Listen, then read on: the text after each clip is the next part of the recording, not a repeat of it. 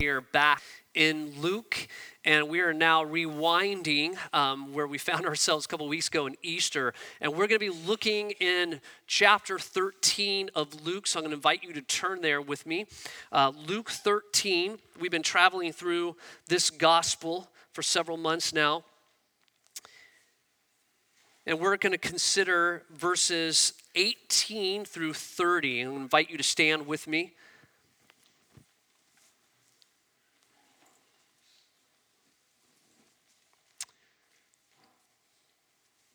Luke, under the inspiration of the Holy Spirit, writes, "He said, therefore, what is the kingdom of God like, and what can I compare it to?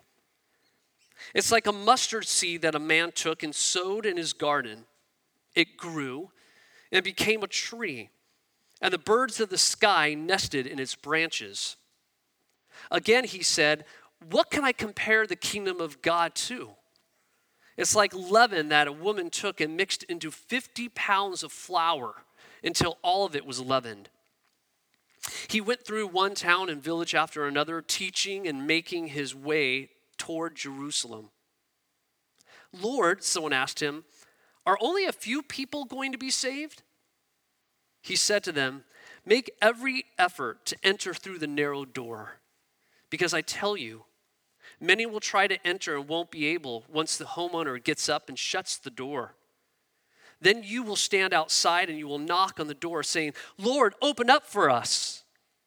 He will answer you, 'I don't know you or where you're from.' And then you will say, 'We ate and drank in your presence and you taught in our streets.' But he will say, 'I tell you, I don't know you or where you're from. Get away from me, all you evildoers.' And there will be weeping and gnashing of teeth in that place when you see Abraham, Isaac, Jacob, and all the prophets in the kingdom of God, but you yourselves thrown out.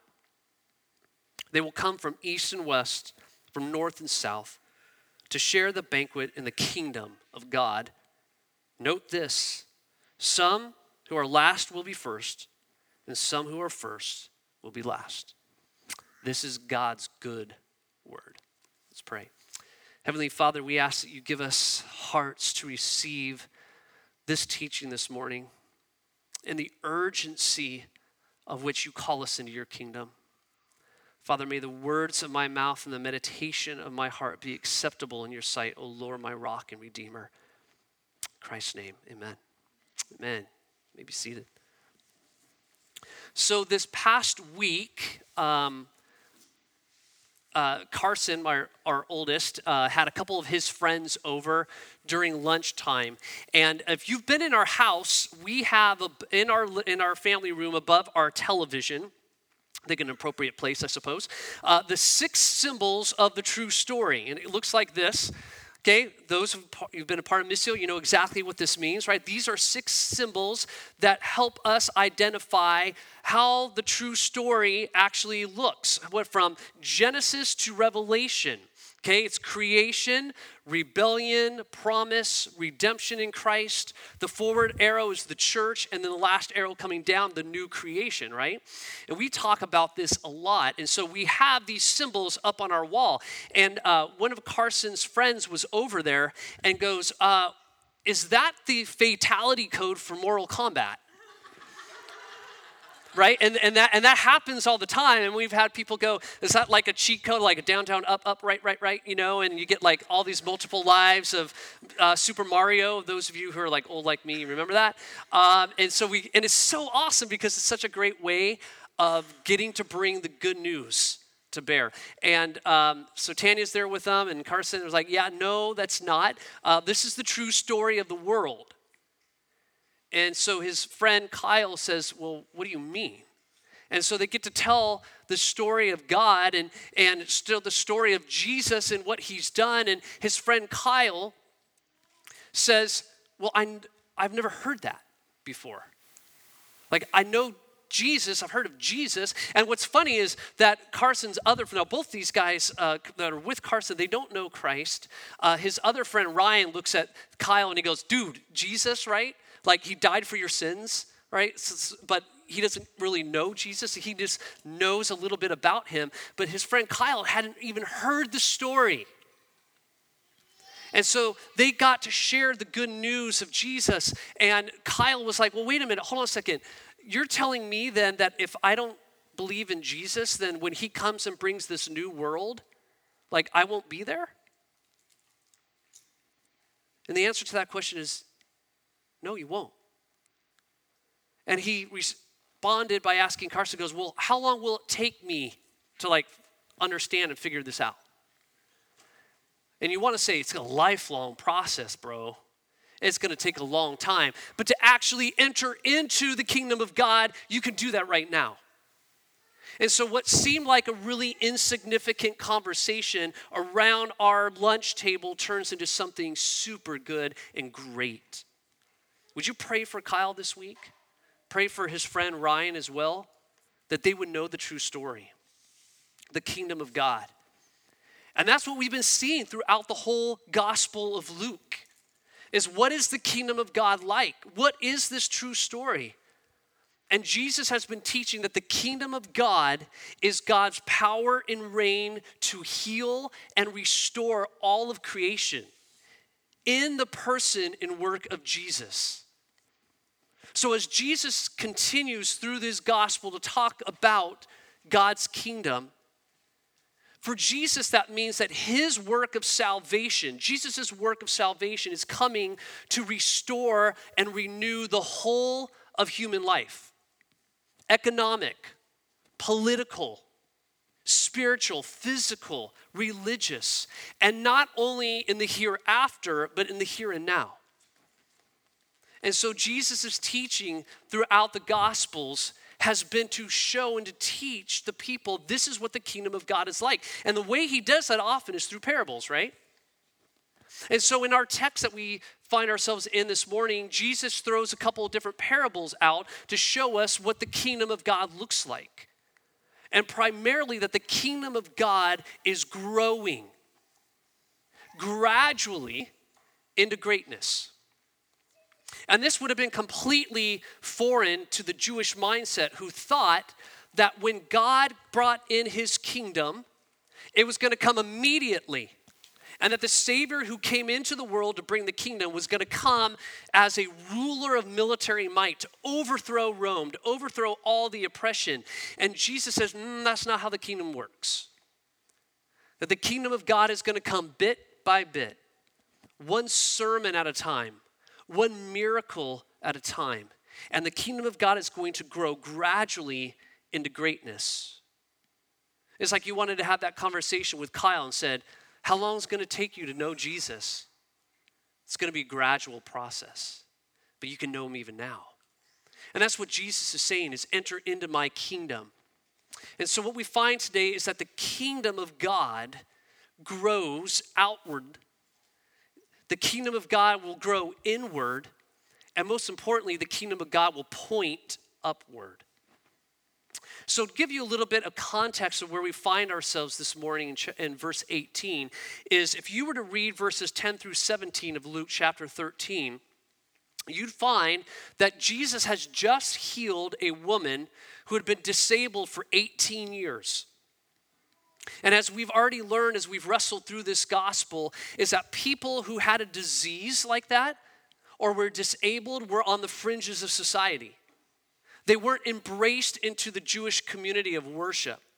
So for 18 years, this lady's bent over, she's disabled, not only physically unwell, but she's socially unwell. And Jesus has just healed her. And now on the heels of this miracle, Jesus asks this question. He goes, what's the kingdom of God like? What can I compare it to? And he gives us a couple ways. And first he says that the kingdom of God is growing outward. And look what he says. He says, what is the kingdom of God like, and what can I compare it to? It's like a mustard seed that a man took and sowed in his garden. It grew and became a tree, and the birds of the sky nested in its branches.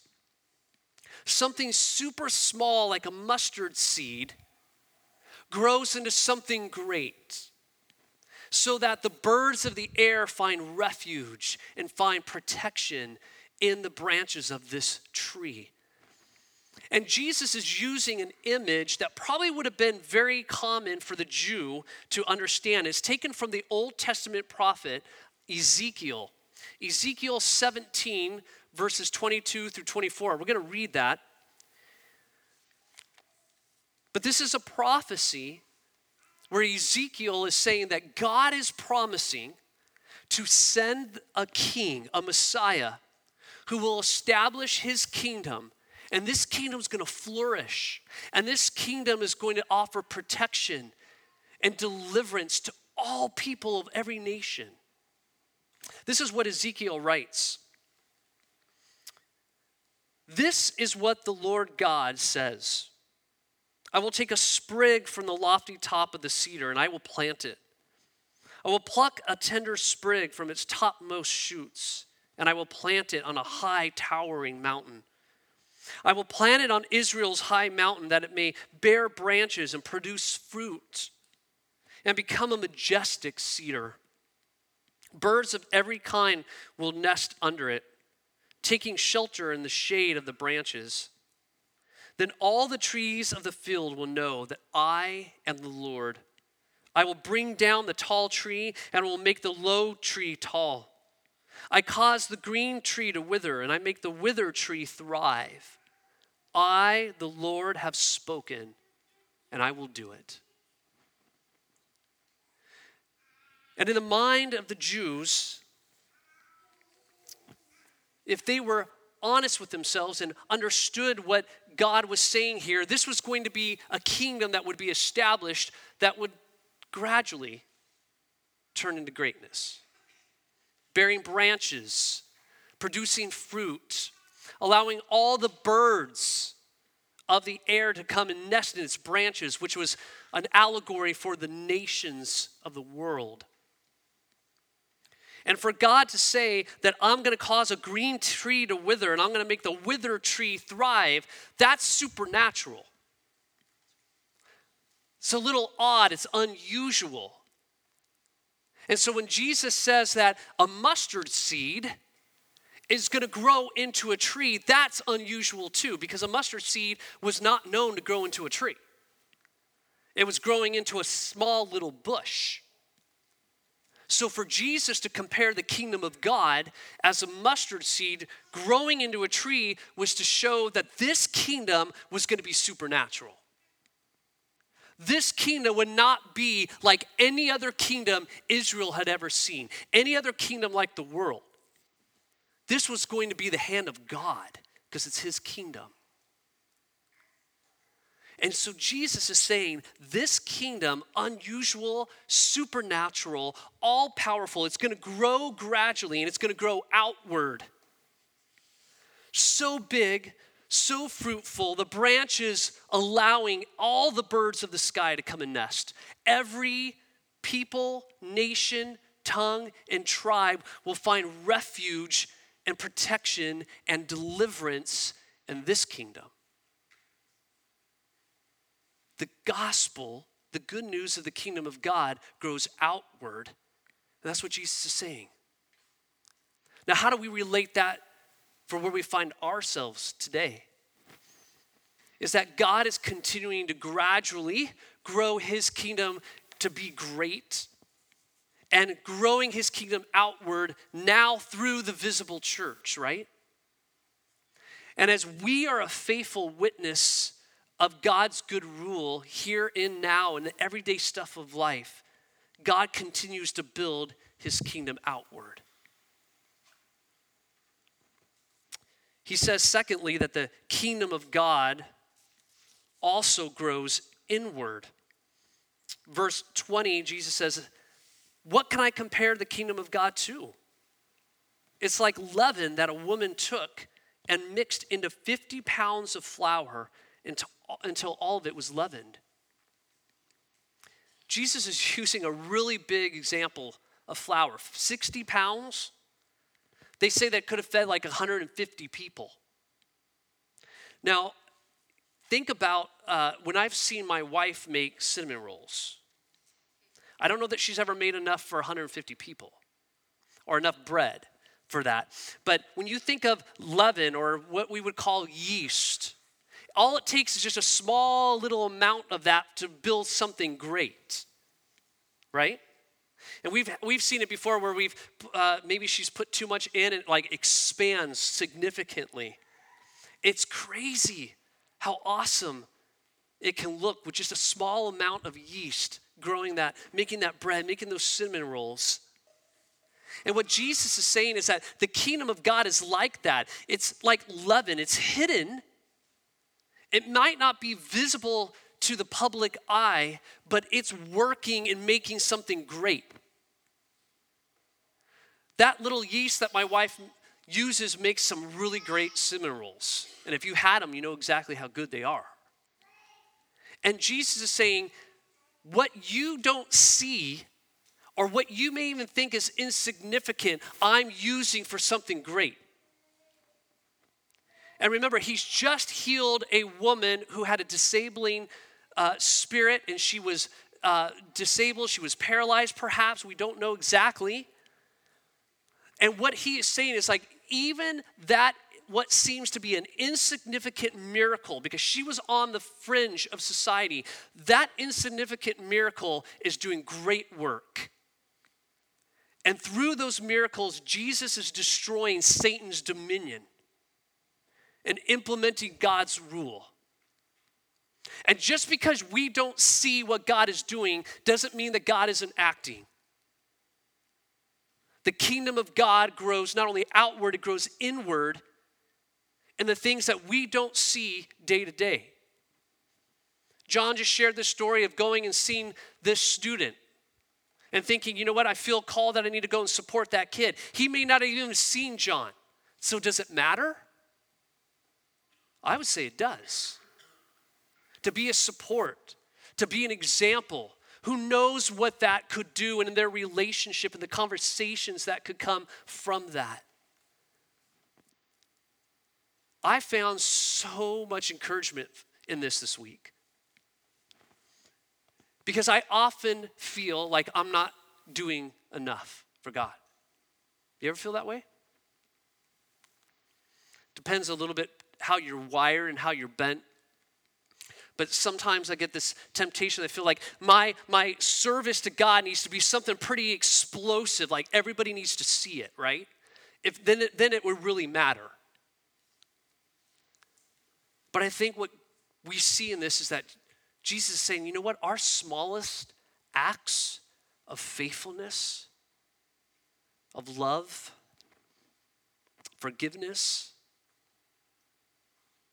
patience, displays God's kingdom here and now. Getting up every day and having to deal with the kids again, it's faithfulness. No one understands what I do at home. You ever said that? You said that to your spouse? Yeah, right? No one understands the tension and the stress that I have at work. The things that no one seems to see that just kind of either wreck me or cause some tension. And it doesn't matter if I live faithfully in those moments. Like it seems insignificant, God. No one sees it. And I would say absolutely it matters. In fact, I'd be willing to say that more often than not, that's what life looks like. That's what faithfulness looks like.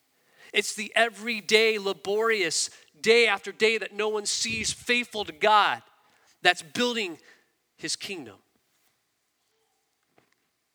God grows his kingdom inward in ways that people don't see that makes such a huge difference.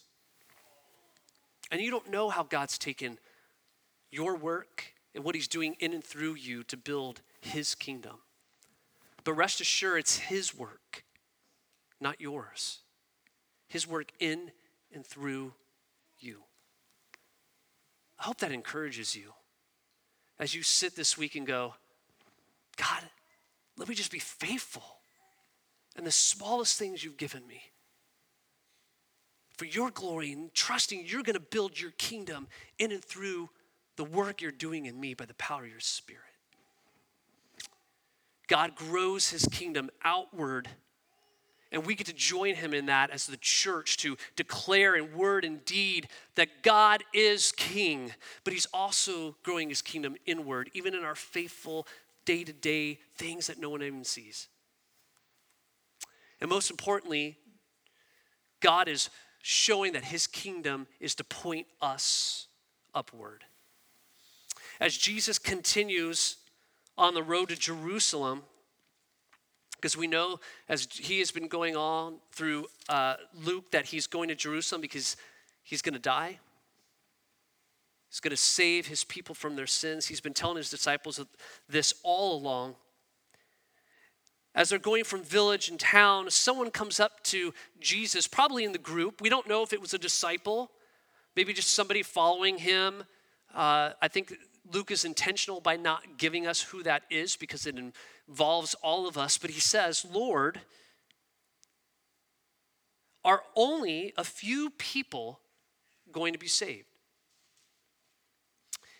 And to give you a little bit of context of where probably this question was coming from, in the Jewish mindset, as long as you were a Jew, you were going to probably be saved.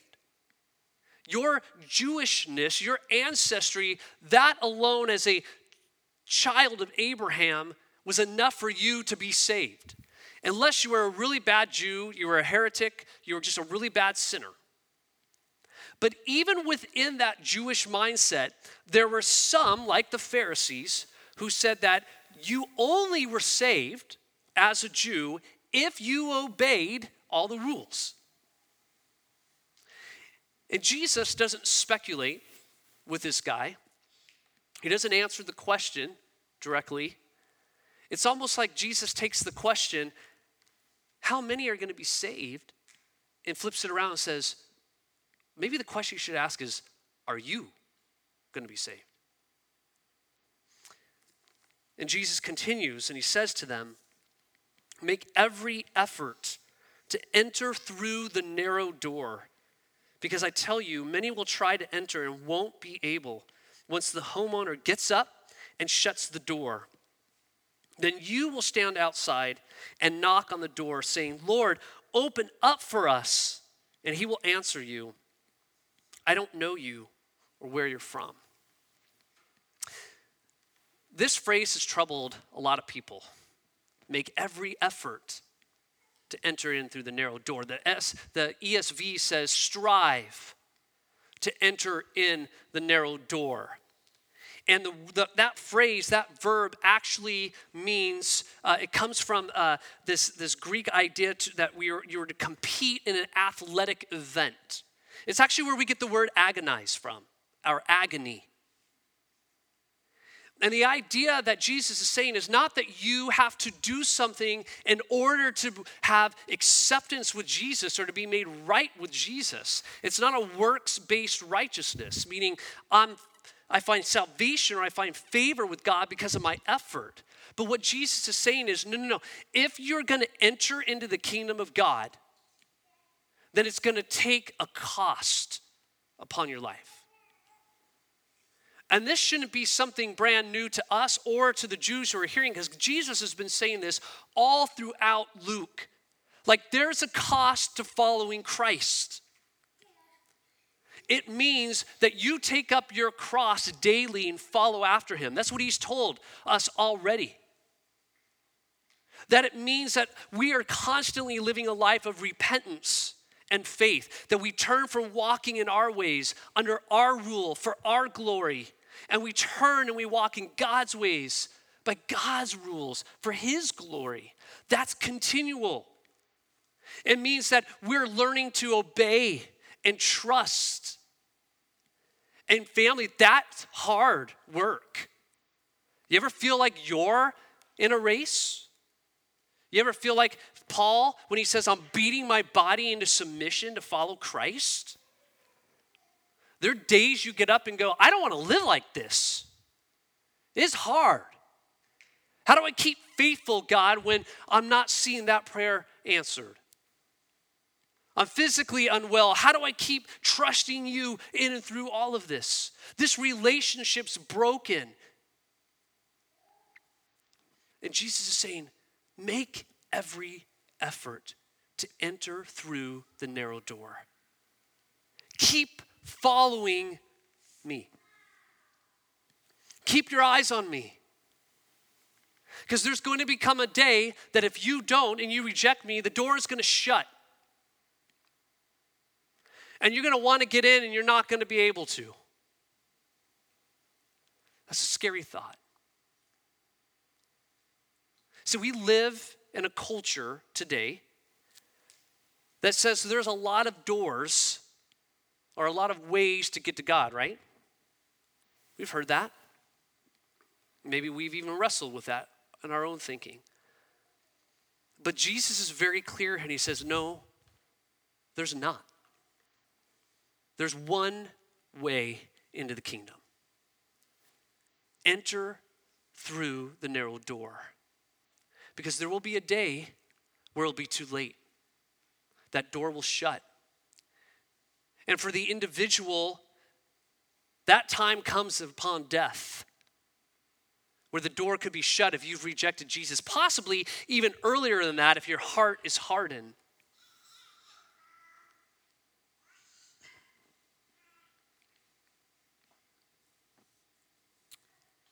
I got to be honest. This past week has been hard for a lot of ways. But one thing that I've been really convicted of is the fact that I know people in my life who don't know Christ. And they're not entering into that narrow door. And Jesus is urgent here. This is something that's like, make every effort to enter in because soon I'm going to shut the door. Your opportunity to follow me is going to be over. And I'm sitting and I'm thinking through family and friends who haven't accepted Christ. And what if the door shuts now?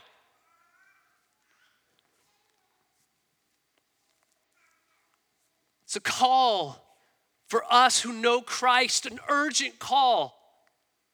That not only do we continue to make every effort, but we hold out the gospel, the good news of God's kingdom to those who don't. Those who want to reject it and walk into a different door, a different way, a different pattern of living. And the only option that Jesus gives us is to enter in the narrow door, which is Jesus himself. In fact, Jesus says in the Gospel of John, chapter 10, verse 9, he says, I am the door, and whoever enters in me will be saved. There's only one way into the kingdom of God, and it's through Jesus Christ, who says, I am the way, the truth, and the life, and the only way that you can know God is through me. This is what the kingdom's like. And for those who reject Jesus now, the end result is that there will be weeping and there will be gnashing of teeth. And the idea is that there is going to be anguish and there's going to be anger because they missed the opportunity. Oh, sure, some are going to say, well, wait a minute. Didn't our Jewishness make us acceptable in your sight, Jesus? Like we were Jews by birth. Shouldn't we automatically be saved? What will some of them say? Hey, wait a minute. We ate with you. We drank in your presence. You taught in our streets. Isn't that good enough? How many people will say someday when the time comes and they meet Jesus face to face, because all of us will.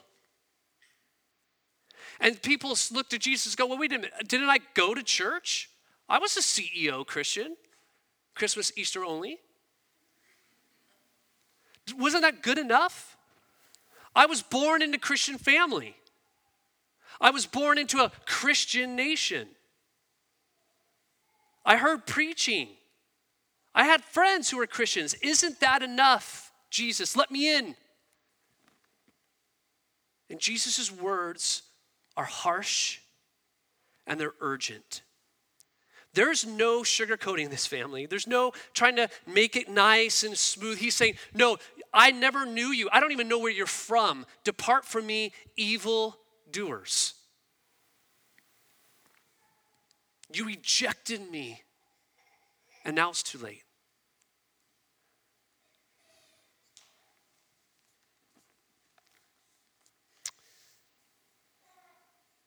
The gospel of the kingdom of God points us upward to see that Jesus is the only way for eternal life. And the only way that we will be able to partake of the banquet in the kingdom of God that Jesus is talking about here, this is at the very end. Jesus has come back. He's restored all things. Those who will dine and fellowship with believers are those who, in faith alone, in Christ alone, have believed that Jesus is the only door. And Jesus says there's going to be people from east and west and north and south from all over the world dining who've accepted me. And don't be surprised. Don't be surprised if you see that some of the least, the lost, the left out, the marginalized, the poor, those who don't seem to have power, those who seemed to be on the fringes, they're the first ones to eat at the table. The last will be first. First will be last. Those who think they're in might be out. And those who think they deserve to be out, they'll be in. What about us? What's our response?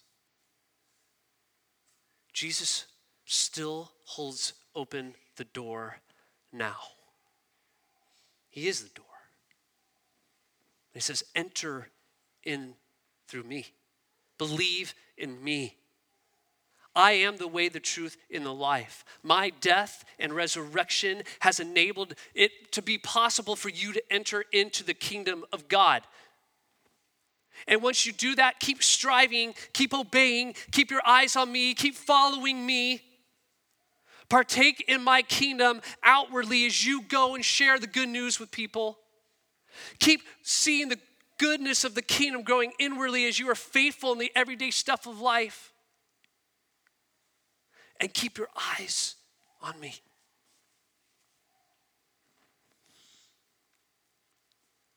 Family, what's your response? If you have trusted and believed in Jesus, I want to encourage you, keep doing it. Eyes on Christ.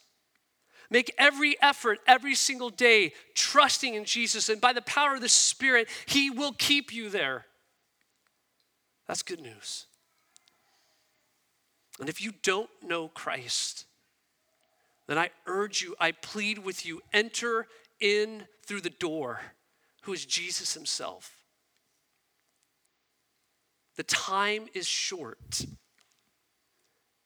And I want to live the rest of my life with an urgency to tell the people that the time is short. But the good news is that Jesus is alive and He holds open the door of life to you now. We as the church are called to share that news. This is what the kingdom of God looks like. And Jesus opens now the door wide and He says, in me, you can flourish. In me, you have eternal life. In me, you can have hope and joy and peace. It's the only way to live. Family, take this good news and hold on to it. And take that good news and share it with the world so that God's kingdom grows into greatness. And He will do it. We have such a good God. Let's pray.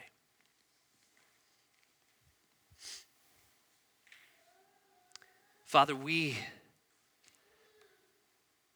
know that by grace and grace alone, we can stand here and enter into your kingdom. Not because of anything that we've done. No effort of ours will stand. But that we can enter by grace and grace alone because of what Christ has done in his life, death, and resurrection.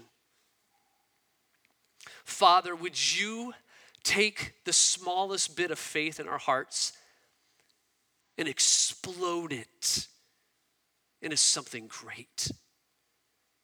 Trusting you day in and day out and the everyday stuff of life, making every effort to enter in through the door, being faithful.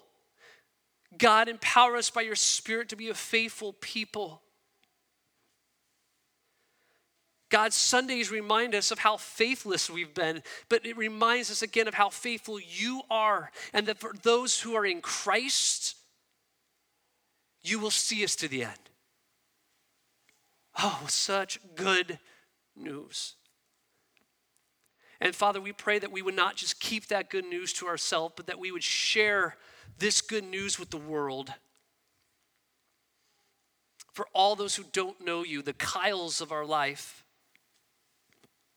our colleagues, our family members, whomever, God, I'm sure we could think of tons of people that we know, that we rub shoulders with, who need to hear, Jesus, that you are the narrow door, the way, the truth, and the life. The time is now, right here, right now, to respond to you, God. Would you empower us, energize us, and protect us in this work? And God, as we now turn our hearts and our minds to the Lord's table, we're reminded again that you nourish our faith to do this work. And that we are reminded that Jesus perfected it. And in him, we truly can live. In Jesus' name we pray, amen.